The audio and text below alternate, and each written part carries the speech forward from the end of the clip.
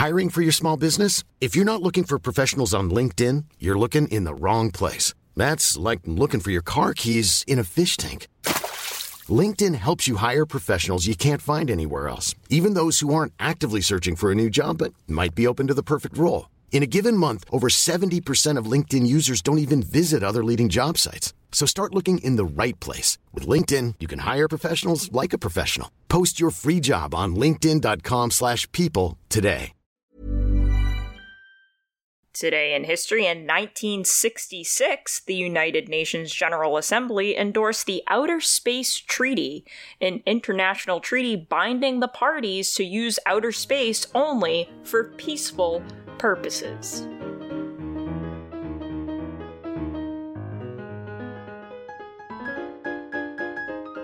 Welcome to What the Fuck History, where we discuss the wackiest and weirdest things that make us say, well, what the fuck history. Recording live from chilly Mitchell, South Dakota, I am your host, Zachary, and man, this is a lot of corn.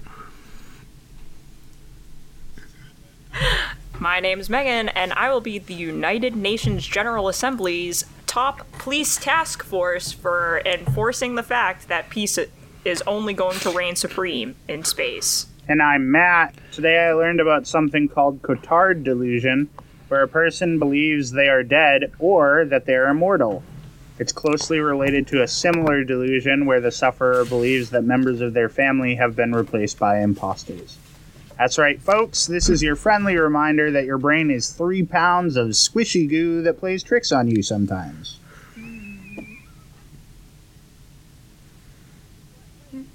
What, like... See, what's really fun is when I say things and my co-hosts are just quiet for a good half second. That's how I know I landed a good one. No, I'm processing, because, like, so your family, let's say you think your mom's an imposter, right? What if she's, like, an imposter for the better? I don't think that's ever how this goes. Like, what if the person that replaced your family member, you're like, I actually kind of like them I more. actually prefer them, to be honest. TBH. Actually, they're pretty great. Yeah, like, this version of Avril Lavigne is way better, like, if I'm honest. But, like, seriously, it's just like, wow, this version of my dad talks to me way more. Man, this version of my dad isn't emotionally distant. Yeah, I don't, Yeah, So I don't think it works that way. I think it's always for the negative. Okay. Look, well, no, with that attitude, for sure. We have a canvas. Hey, look, I'm not a person with that who's... attitude, we can be hopeful. I'm not a person who's studying the brain and these diseases, so I don't know. That's fair. Neither am I. This is just conjecture. Maybe... You know what is really interesting to learn, though? It's just... Science. This is another Today I Learned, except I learned it a long time ago. People who come from nations where they're socially supported, so like tribal cultures and things like that, where people are like all together in better, maybe not better health, but their mental health is much better because they're supported by an entire tribe. When they hallucinate voices with schizophrenia, the voices are positive. Like, they're encouraging. That's really cool. As opposed to, like, most Americans who are schizophrenic just hear negative thoughts. On that note, did you know... Damn, dude, can you imagine? On that note, it's time to end. Did you know, speaking of America and also tribal nations... America... that several nations no longer consider the United States to be a developed nation? Yes, I also saw a video the other day of a council member from some Irish council who was trying to convince people that America is a third world country. Yeah. And requires, like, UN aid, essentially. And he's, like, listing off all the reasons why it could be classified as one. Yep. Yeah. No public transport, constant threat of being shot. We have terrible education, no access to public health care, the highest maternal, like, I think, birth rate. Highest maternal and infant among quote-unquote death rate, yeah. Yeah. mortality. Yeah. What else? all the good stuff. We don't believe in abortions. We rank Women first suck. in all of the important categories, like gun Like believing deaths, that angels are real? Gun deaths. believing that angels are real. We also rank first Is that a in category? COVID deaths. And we rank last in math. So all the important things. And on that note, let's fuck this pig. Super And on that important. note, Zach wants to fuck a pig. All right, listening audience, we have reset our strikes to 0. Silence. And we have played a game Absolute of rock, silence. paper, scissors that only existed in our mind palace. And the order for tonight is me, and then Zach's gonna talk to you for a bit, and then Megan's gonna go. And then we're gonna close this thing out, go to bed, wake up tomorrow, and hopefully be in a better place. Sounds great. I mean, that's just my hope. It's probably not gonna happen, but we'll see. We can give it a try. So this story that I'm about to tell you guys comes from World War II. And I truly didn't mean to do 2 World War II stories a week apart, but maybe because of the way that Zach releases these, I didn't. So we'll see. That being said, we're going back to the sequel to World War I. And today we're going to talk about planes. So, in a war, it's important that you're always trying to develop good technology, gooder technology than your enemies. Gooder? The goodest, actually. And last week, if Zach releases these back to back, I told a story about a fancy new U-boat that sank itself because it had a high-tech toilet. Oh yeah, the toilet. And as toilet sub. And as I mentioned today, we're talking about jet. Well, I said we were talking about planes, but I'm talking about jet planes specifically. We are talking about the very first jet plane, which is the Bell P-59, which was also known as the Aerocomet. I did. Don't ask me. They named it. So the whole purpose of war is developing new tech. And up until this point in World War II, planes had been prop planes, so they have propellers, the little things that go like... kind of like a helicopter, but it goes on the front of the plane. You guys know what a propeller is. Shut the fuck up. Not you, the listeners. They're yelling at me because I'm going on and on. You can't hear it, but I can. In my mind palace. So I love you, Matt. You're a genuinely wonderful person. So the P-59 was one of the first jet planes to be put into development. And I'm not going to go through the process of describing all of the details about the P-59 because it'll bore people, the aforementioned people that are speaking in my head about how... Oh my We're last God, in math and science. You can't. Huh? I don't understand it. You are We're last in math and and science in this country. You think I'm gonna understand anything that comes out of your mouth regarding that plane? Won't know. Well, I expect you to because you're college educated. The people in math and science. No, they don't. They don't teach us math and science in college. They say, "What do you want to learn?" And I stupidly said, and then you also said history. And they said that will not get you a job. I was actually required to take pre-calculus in college. I was required to take statistics, and I failed it every time. It wasn't until my last semester where I hired someone to take statistics for me and just go to all of the classes that I passed. America, capitalism at work. That's actually not even the truth. I didn't have to take stats because my degrees don't make sense. So anyways, I'm not going to bore anyone with the cool details about the plane. But what makes the story What the Fuck History worthy is that during the P-59's first test flight on October 2nd, the year of our Lord 1942, Bell Aircraft Corporation's test pilot Robert Morris Stanley was given the task of test flying his jet plane, but the U.S. Army Air Force wanted to ensure that nobody knew what they were looking at. So more specifically, they wanted to make sure that people had a hard time believing what they were seeing. And so to accomplish this task, they asked Stanley to wear a gorilla suit while he was piloting the aircraft. That way, Naturally. if anyone encountered the plane, they'd think it was a stunt or a joke instead of a secret military test. And here's the best part of this story. Are you guys ready for the best part of this story? Yes. I don't think you're ready for the best part of this story. It's a lie. I was swindled while I was researching this story. I saw like a post on, I don't remember where I found this story from. Bamboozled, I've been bamboozled. if you will. You've been bamboozled, yes. I got bamboozled. So essentially everything that I just told our listening audience is a lie, and it's not even our April Fool's episode. So I feel bad about that. But I got balls deep in the researching process, and I had finished an entire page of notes about this. I was just like, oh, cool, this story is so awesome. And then I fucking got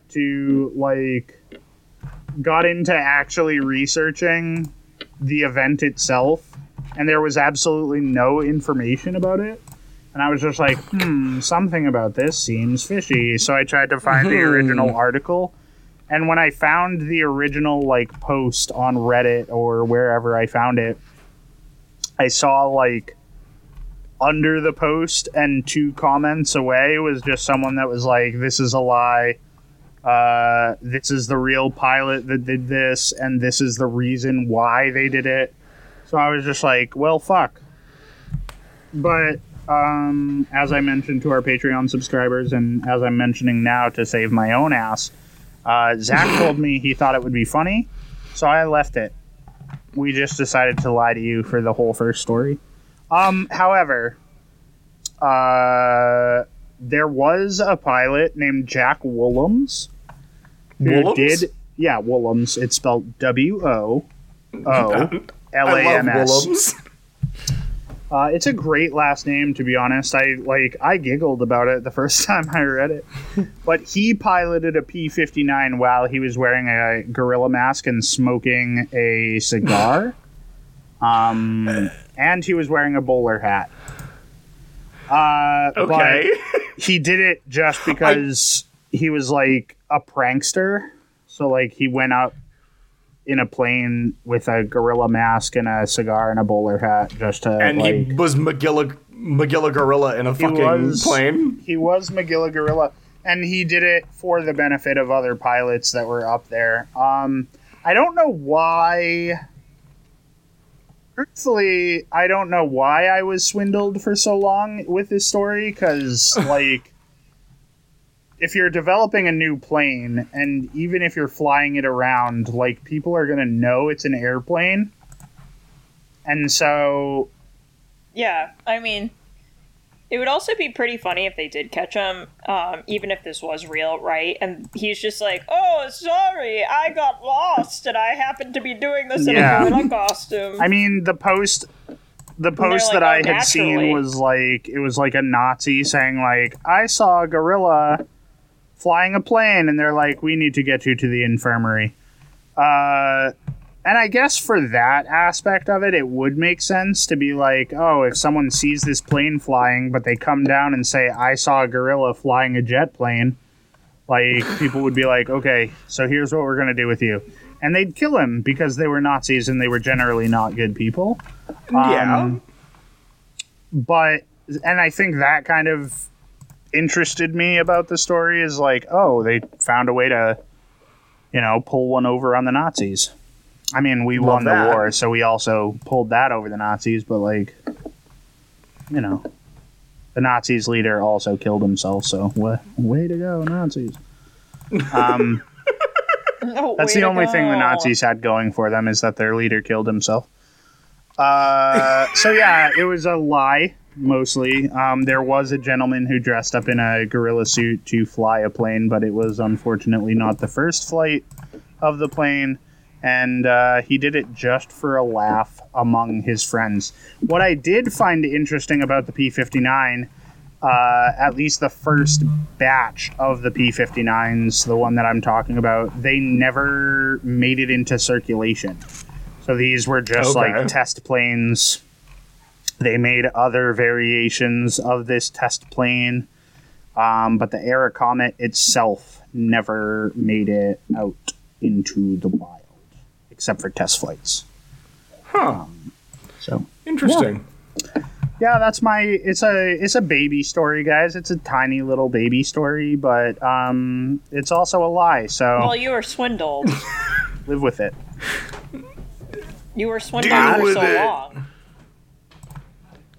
You were swindled. I've been living with this lie for 2 weeks because we were supposed to record last week and we didn't. Yeah. It just hurts me to lie to you guys. And our listening public. But not so bad that I won't do it again in the future, so... Well... Is that a threat or a promise? Just a threat, it's a promise. Look out for me the next April Fool's Day. I will find something else to lie about. I mean, we'll all lie about April Fools. That's what we do. It's gonna be hot. Off the presses. And on that note, I was gonna say, Zach, I need you to jump in here or I will keep talking forever. Segues are weird. Yeah. I need a slide whistle. No, because you would use it at irresponsible times. Is there ever a responsible use for a slide whistle? Absolutely. When you whip your dick out on a first encounter. You just have that slide whistle. Excuse me? The girl's like rustling around in your pants and you're just like, woo. Fair enough. I'll take that response. I don't know what I would do.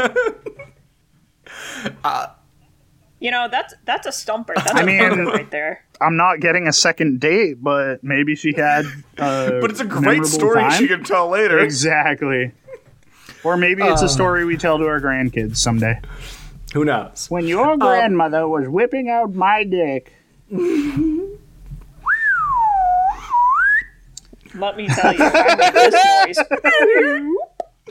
Anyway. That girl just gets turned on every time she hears a slide whistle. All right. Zach, tell your story, please. Save us from ourselves. Anyone who knows us or listens to After Dark knows we all collectively have an affinity for video games and their lovely history. We're also friends with a guy named James. Yes, we are. So. And in fact, Matt, you actually covered the World of Warcraft Blood Plague on one episode, so... I did indeed. You know, we're not strangers to video games and their history.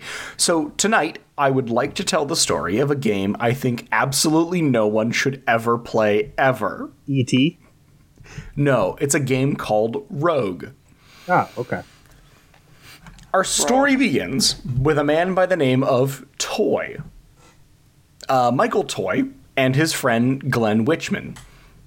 These are some good names, I'll say. There's some great names. These are protagonist names. These are top tier. They got some main character energy for sure. Yeah. So Toy's father was a nuclear scientist in California. Oh, already nice. Getting into it. And once a year, his company did the whole, like, hey, take your kid to work sort of deal. And it wasn't long before Michael was infatuated with the computer systems and more specifically a text-based Star Trek game that could run on the system at his father's work. Mind you, this is in 1971, so text-based computer games are pretty much the pinnacle of video games. Yeah, they're like, I'm in a nuclear reactor right now at my dad's work, but, you know, these text-based video games... I think we need to address the fact that both of my co-hosts have now said the word nuclear incorrectly. What do you mean? You're saying nuclear, which is not how you say it. It's spelled... What are you talking about? Nuclear. Guys. Nuclear. Tomato. Let's fucking go. Guys, I'm giving you both strikes. No. Because why? today, That's how you say I am a grammar Nazi. And it's the punishment you deserve. Nuclear. Learn how to say words correctly. Okay. You know what? I had someone called me out for saying drawing wrong. Yeah, they were like, "Why are you putting an R at the end?" Wait, say it again. And I was like, "Drawing." You are putting an R where one does not exist. Does not belong. Yeah, but you guys wouldn't have noticed. No, I did notice immediately. Just like when Zach said nuclear, and I was like, I'll let that slide, but then you did it, and I was like, I cannot allow this to occur. Okay. We do have to get on with Zach's story, but we can fight about this later. For now, both of you have strikes. This game was so lovely that Michael learned programming specifically to write a copy of the game for himself that you could play on his Atari 400. Python? C++? No, this is way before Python and C++, my friend. He learned Spanish. Yes, the Atari 400 ran on Spanish. So in the late 1970s, Michael enrolls and is accepted into the University of California, Santa Cruz, where he has access to their PDP-11 and VAX-11, which in layman's terms were 16 and 32-bit computers, respectively. What a lot of processing power. Oh my goodness. Okay. Not a lot of processing power. Itty bitty living space. Exactly. But this allowed Michael to code and do more coding, and it also allowed him to explore the possibilities of games on the ARPANET, or the Advanced Research Projects Agency Network, which was the first wide-area packet-switched network with distribution control. Please pardon the ongoing technical jargon, but tech nerds just started slinging custard because what I described was the beginnings of the internet. Oh my god. The beginning of it all. The humanity's downfall. Welcome to the internet. Welcome to the internet, and also the death of your attention So the span. ARPANET was basically like a bunch of files that were like hosted together on main servers that could be accessed through other computers on the network. Kind of like when you're at school and you can like access the school's network. Same kind of idea. Eventually that's just expanded into the whole fucking internet. So Michael Toy falls in love with a brand new game that he finds on this place called Colossal Cave Adventure, which is another text-based adventure game, which inspires him to write his own game. You see where this is going? I think so. I also just realized I've been muted for the last minute because I blew my nose. Well, welcome back then. Hey, thanks. So, enter Glenn Witchman, another student at UCSC. Glenn Witchman was a boy like any other, living in small-town America. Sorry, I was writing the trailer. Witchman was a boy like any other who was a big fucking nerd, and he was writing his own adventure game at the time that he's at University of California, Santa Cruz.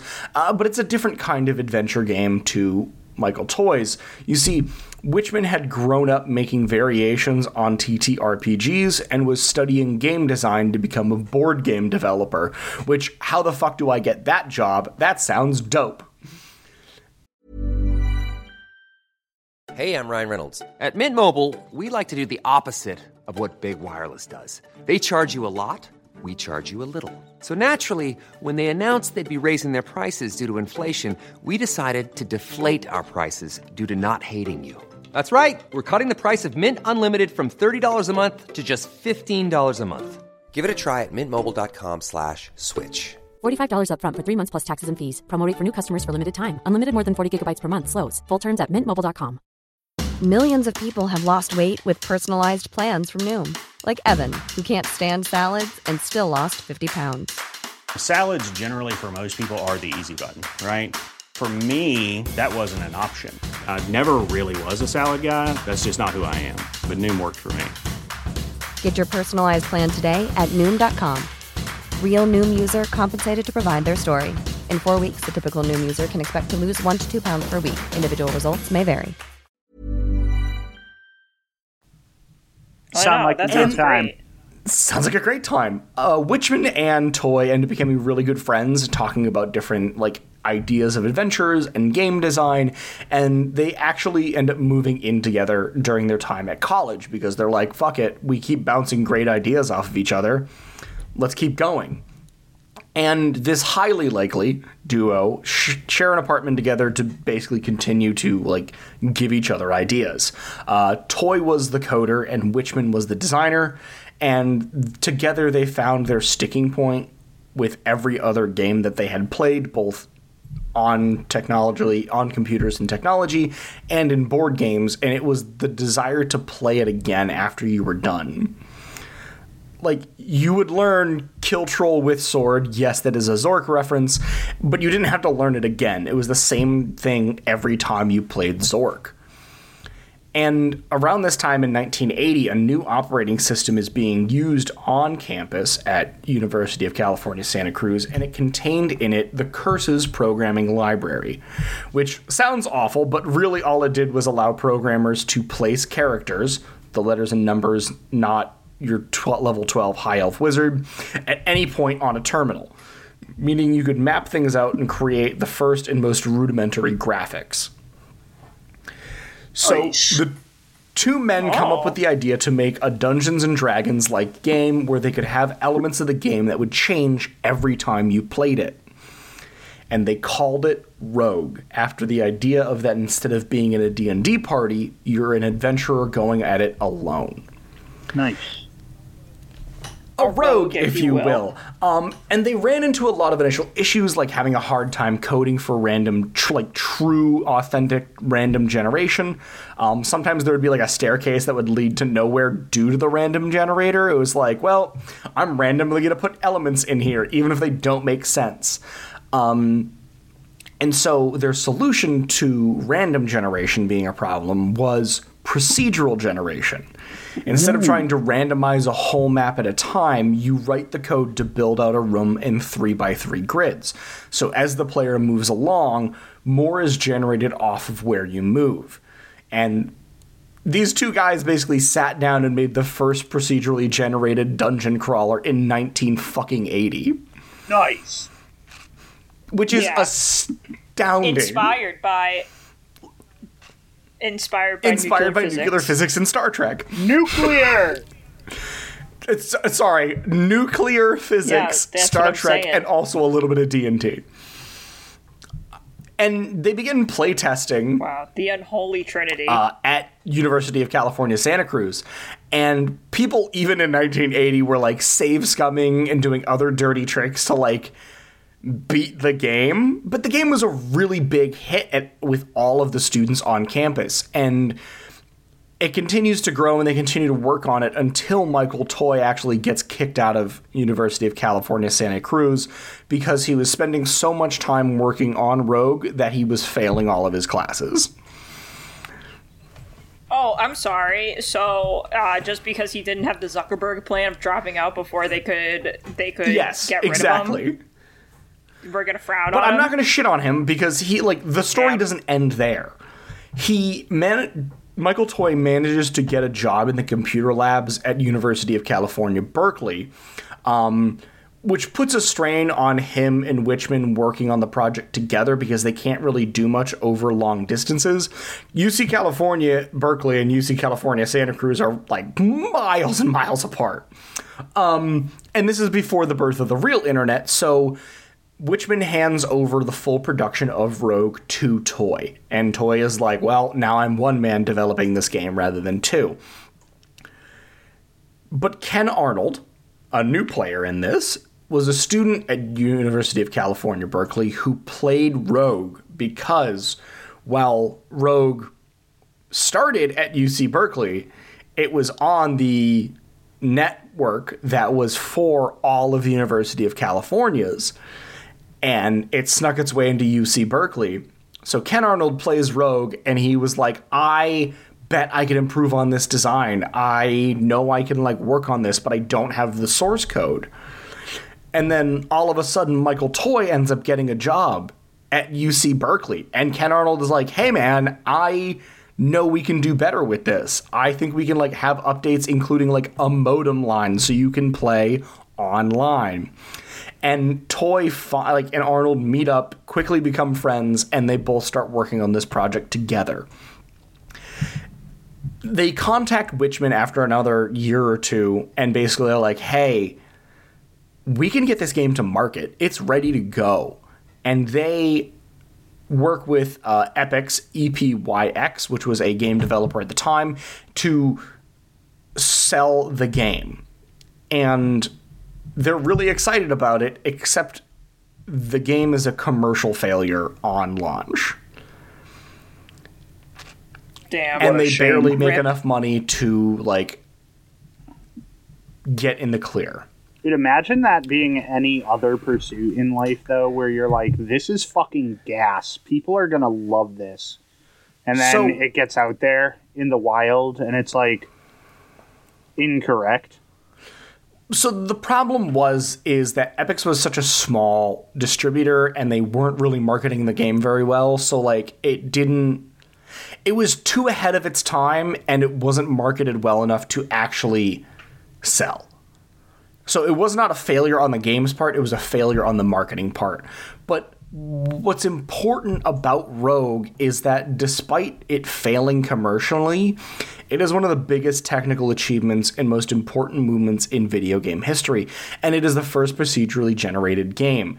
The first game with replayability, and one of the first games that lets a player do more than type in prompts. And I say that no one should play this game ever, but everyone has played a variation of this game, and they love it. Because it is the style of game that we still play today. Why do you think they're called roguelikes? Ping pong. Oh my god! Coming full circle. I was wondering if it... I was wondering if it was going to... Like... Because I've never heard of the game Rogue. Right? But, like, games that were made in the 70s and 80s, and some even in the early 90s, like, they were doing frontier-like things. But, like, the games themselves sort of faded into antiquity, but we still use things from them, right? And so I was like, I wonder if this has anything to do with roguelikes. It is the birth of the roguelike. And again, I can't believe... I love roguelikes. I do too. They're great. And again, the reason I say that no one should play this game is because the... like, graphics themselves, when I say graphics, it is a horribly outdated term. Like, look on Discord, I'm showing you what this game looked like. Oh, yeah, hell yeah, brother. It's just like, when I say characters to build things, it was dots, dashes, ASCII. Oh, like, no. That's what it was. Like, the ampersand represented a player. And that's how they move. Player? So bad. I'm trying to find the ampersand up in this bitch. So, like, it's not a graphical achievement, but for the time, that was... You had different characters denoting different things. What's the letter E? I think an E was a monster. Like, who's that, an enemy? Oh, no. What's B? Is that it's a big bad evil guy. Big bad enemy? I'm not sure. I don't remember all the like things, but like there are certain games who have made like similar ideas to Rogue, and they still use the same language as the original game. God, that's I think, so funny. Again, I don't recommend playing this game because it's just like you can get it on Steam still. It's available on Steam to play today, but like I recommend playing the hundreds of games that this one inspired, both directly and indirectly. Don't play it. But it's a beautiful thing. That was a great achievement. And on top of that, while Toy, Witchman, and Arnold went their separate ways after the commercial failure of Rogue, they ended up all actually coming together again in 2016. And they reunited for the first time in 30 years at like a celebration of the game Rogue, where they like did a whole panel and answered questions, and it was a really cool thing. You can actually find the whole interview on YouTube. And they're all like such interesting people because they were like, this was just such a passion project and we knew we had something there. But yeah, that is the history of the video game Rogue, which is, it doesn't make any sense to play now, but like, man, oh man, did it inspire some of the greatest games that we have now. At least it has a happier history than that of E.T. E.T. got a good ending where they dug all the copies up. Hey, you ever wonder why all those copies ended up in a landfill? Because Atari was ashamed. No, because it was a bad game that should never have come out. Agreed. But hey, now that Zach's done telling his story, because we took a long time to let him do that. It was a good story. It was a good story. Know It's not often that we was, come to this podcast, and I think that was genuinely some information that I had a lot of fun learning. I know, like, I like nuclear reactors and roguelikes. I don't need that. This is going to piss me off. I'm not trying to drag you. I'm just trying to correct you so that other people in the wilds don't do it. The last time someone tried to correct me on the way that I said drawing, she was from Texas, and I said, "Oh yeah, because you pronounce it." Texas people call every soda a Coke. They cannot say shit. What you should have said is, "I'll take advice from you when all of your words stop being italics." Yeah, well, I mean, I essentially did. And then Houston flooded that year, and I was just like, yeah, maybe you should just, like, I don't know, stop being the Lone Star State or something. Like, rip to a legend. But, so, there's no snappy title for this story, just because, like, they're really... I couldn't find one. So it's just called Hair Art. And we're just going to learn some disturbing facts. So every day, it feels like I learned something new and strangely endearing, but also disturbing about the Victorians. Zach, you know. Like, was it you who said that they ate the mummies? You? Well, who reported on the story? Because I think that was Zach. I remembered it. Yeah, that's what what was it, 2 weeks ago? When I was like, they eat mummies. Mm-hmm. It was, because we were talking about... Yep. Yeah. We all know. Guys, if you've been listening to this podcast for a long time, you all know the Victorians were kind of problematic. Still are. They were like, I love... And mummies. Drugs. And mummies. Dead people. So they truly walked so we could run far away from border. I was about to say, are we really running? But then your joke concluded and it was better than... Yeah, thank you. No, I really do try. That was top 10 joke, honestly. Top S-tier 10 joke. S-tier. Just like the dildo. So in this particular... Oh, yeah, that's true. Oh, no, wait, the vibrator's an S-tier. I mean, dildos are good too, guys. Come on. Whatever knocks your socks off. Fine. Whatever absolutely blasts you out of the park. Continue, Megan, please. He's dying now. I can't. So in this particular case, we are going to talk about their love of art, particularly hair jewelry. Okay. Yeah, just, not only for your head, but other places as well. So, have you ever wondered what it would be like to have a ring or earrings made of hair? I've never. It'd be more hair than I have on my head currently. You've never? Well, what about a nice Made of portrait hair? Made on of your hair? wall? Yeah. Made of hair? My ex used to do that in the shower, so... Paint? Paint is so Renaissance. Like, we're evolving. Are we? And every girl, like you said, paints with hair in the shower. For some reason unknown to man or God. They do. Yes. Yeah, we just... It just, like, we put it on the shower walls, and it makes... It's like a Mona Rorschach Lisa. of hair.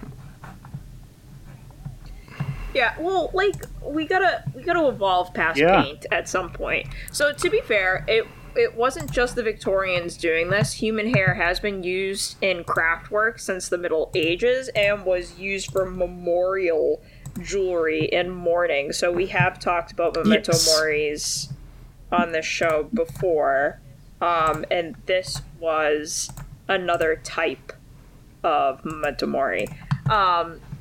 It was considered to be a remnant of the person it was cut from, but it also played a part in myths where hair could increase wealth.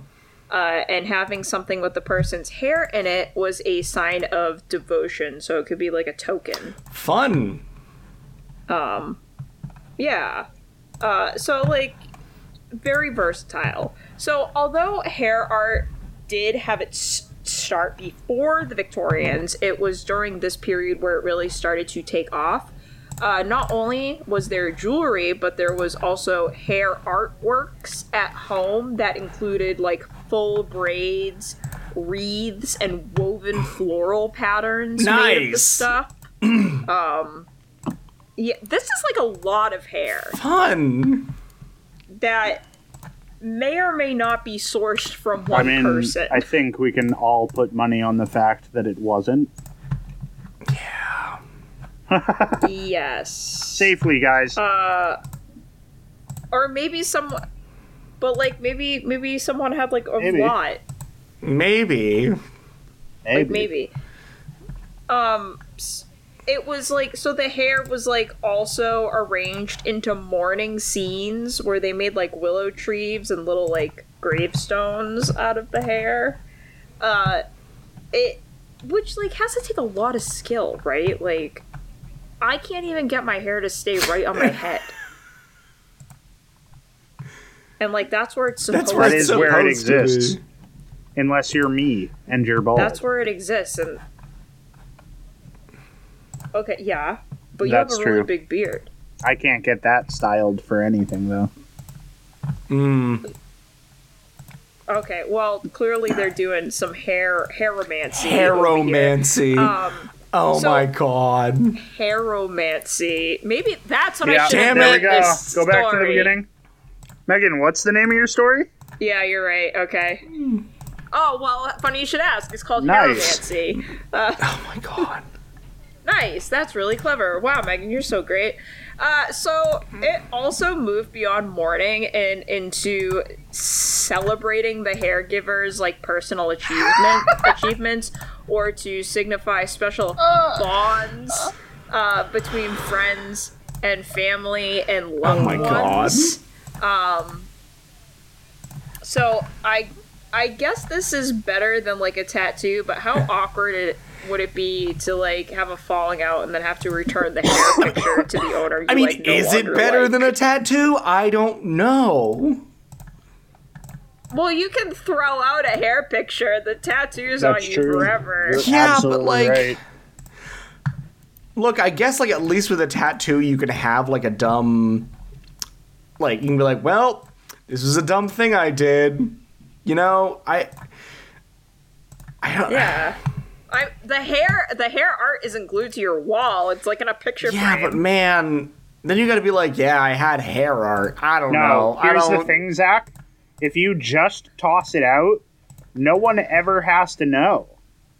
I guess. Whereas with no a one ever has to tattoo, know. people will always be like, oh, who's that? And you have to be like, oh. Oh, yeah. That's someone who I really admired the achievement of. Yeah, I guess you're right. So hair art also... Yeah, that's what I'm saying. Like, you can set hair art on fire. You can't set a tattoo on fire. You need lasers. For that. Lasers! Maybe we'll cover fun laser stories in another episode. So, hair art also became a common skill taught to young women of the period. They'll do anything to not teach you. In the Victorian era? You're absolutely right. They'll do anything to teach them, like, not teach You're them so valuable skills. Yeah, so they taught this to young women of the period, and sometimes, like, mixed this with needlework, and there were even starter kits and magazines printed that showed patterns and how to get, like, started doing hair art needlework. And one of the reasons it became so popular during the Victorian period was because of Queen Victoria herself. She was in such deep mourning for her husband, Albert, that she had hair shit from him and was carrying it around. And everyone was like, wow, the Queen has been carrying around that piece of hair for like 40 years because Albert died relatively young. Maybe we should all be doing it too. Trendsetter. Jeez. And there was also the added economic downturn that was caused by powdered wigs falling out of fashion, and this left many hair artists, because yes, you could have way cooler jobs in the past, and hair artist was one of them. So it left many hair artists and wig makers out of business, and this offered these craftsmen a new opportunity to make income working with hair, the only thing they've ever known. It also seemed that eventually the art form grew beyond needing to know the person to have the hair. Buyers of hair traveled to the countryside and purchased hair from poor peasants, and sometimes in exchange for small luxury objects such as scarves. And then sometimes they also gave them money, but, like, who needs money when you're poor? You need scarves. Scarves, the real thing. The scarves, the real currency that we're after. Oh my god. There was also the need for great amounts of hair to make braids and switches that women wanted to purchase for their own, like, very elaborate hairstyle. So you, like, know those horrible, like, in the early 2000s, like, those hair scrunchies? Yes. Yes, it's sort of like that, except it was just a full-on braid of someone else's hair that they put into their hair. It's gross. Yeah, super nasty. Gross Victorians. So, other reasons for the construction of hair jewelry in the home was the lack of trust in commercial manufacturers, and I'm so glad that there's still, like, a mistrust of big business even back then.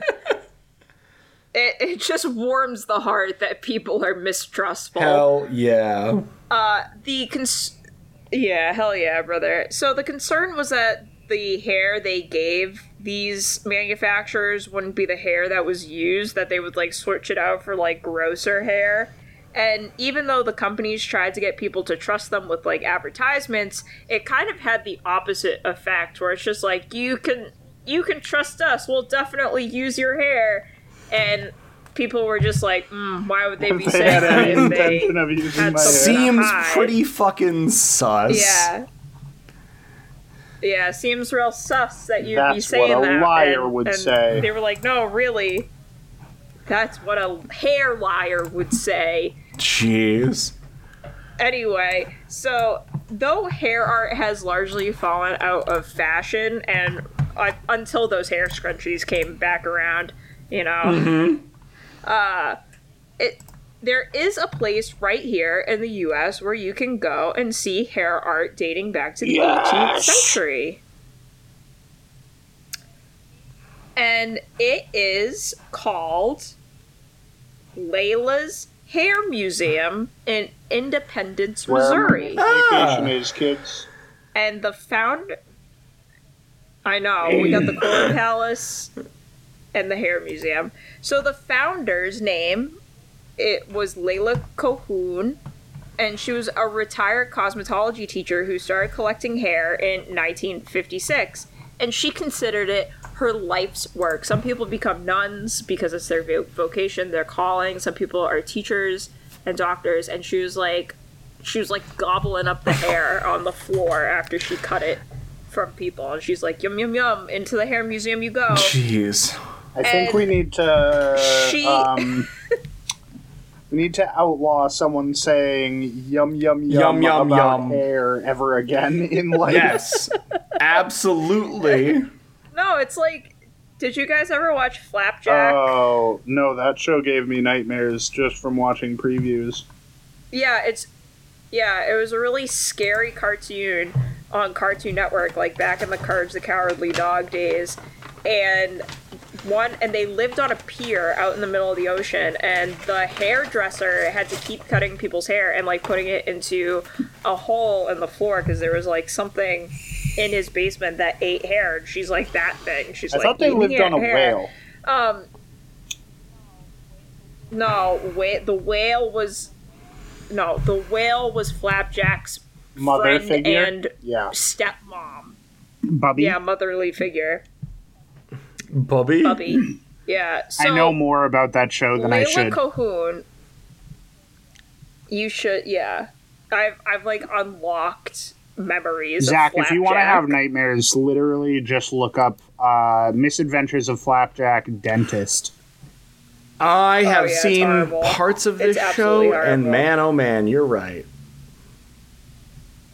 Yeah, it's not good. It's like not a good time. So Layla Cohoon, it was her life's work, and she said she was always fascinated with hair as a child and considered it to be one of the most unusual parts of the human body. And man, do I have news for her. Has she ever seen a spleen? What is that even? What a great question, to be honest. She opened... What? Yeah, like... But she thought hair took the top spot as most unusual part of the human body. So she opened her hair museum in 1986 in the front room of her cosmetology school, which I assume was a massive red flag to anyone who wanted to attend the school, but clearly it got business. They did not think anything of the hair in the front room. So later, she moved her museum a few blocks up the road so she was able to expand the hair collection because there's just, it's just getting too big. And some of the rooms are covered from floor to ceiling in hair. Like, fucking wallpapered in this shit. And she also boasts that she has hair from George Washington, Abraham Lincoln, and Marilyn Monroe, leading me to believe she is also quite possibly a grave robber, as well as the monster who lives under the floorboards in Flapjack. She definitely is a grave robber. Yeah, she definitely is. But yeah, that's my story about hair art, also called hairology. Hairomancy, sorry. Well, that's wonderful. Hairomancy. Sometimes you get a good story about a fun video game, and sometimes you get a whole shit about hair, and other times you get an entire lie about airplanes. I'll take the lie, man. I was hoping the hair was a lie. Nah, I'm hoping this was a toupee of a story. People in the Victorian era were fucked up. Yeah, man, they were.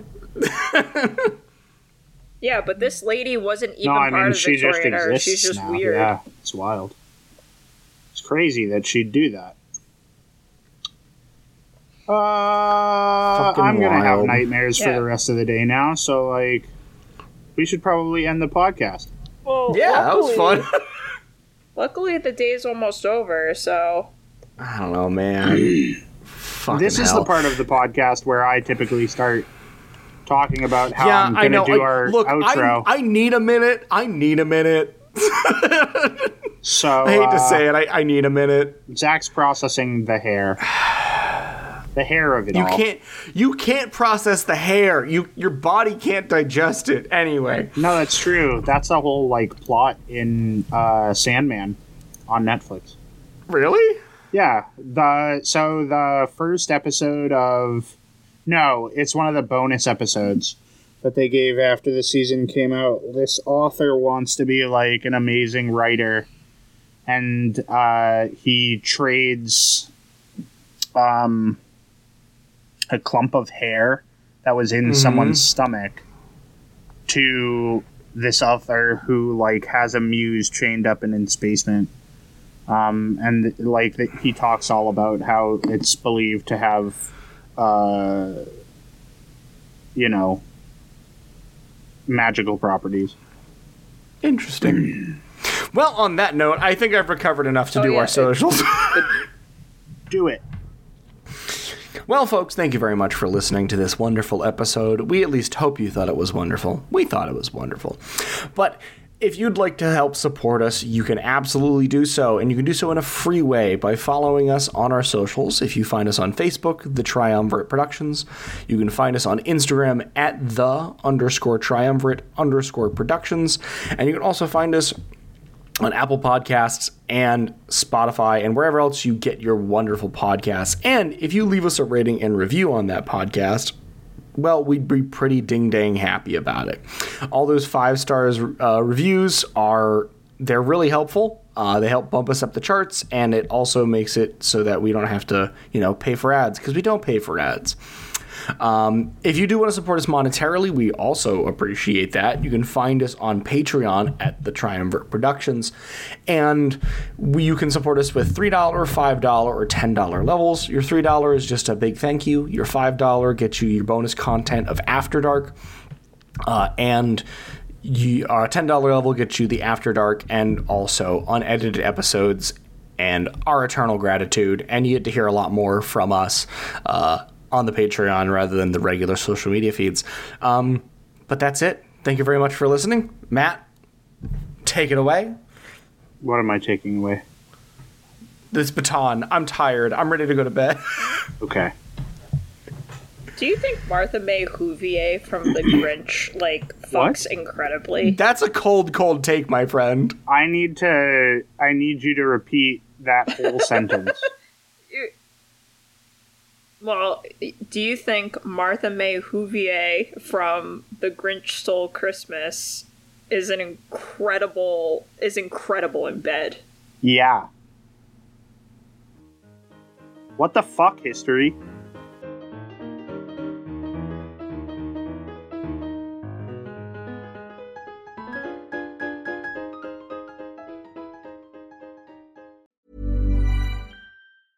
Hey, it's Paige DeSorbo from Giggly Squad. High quality fashion without the price tag. Say hello to Quince. I'm snagging high-end essentials like cozy cashmere sweaters, sleek leather jackets, fine jewelry, and so much more. With Quince being 50 to 80% less than similar brands.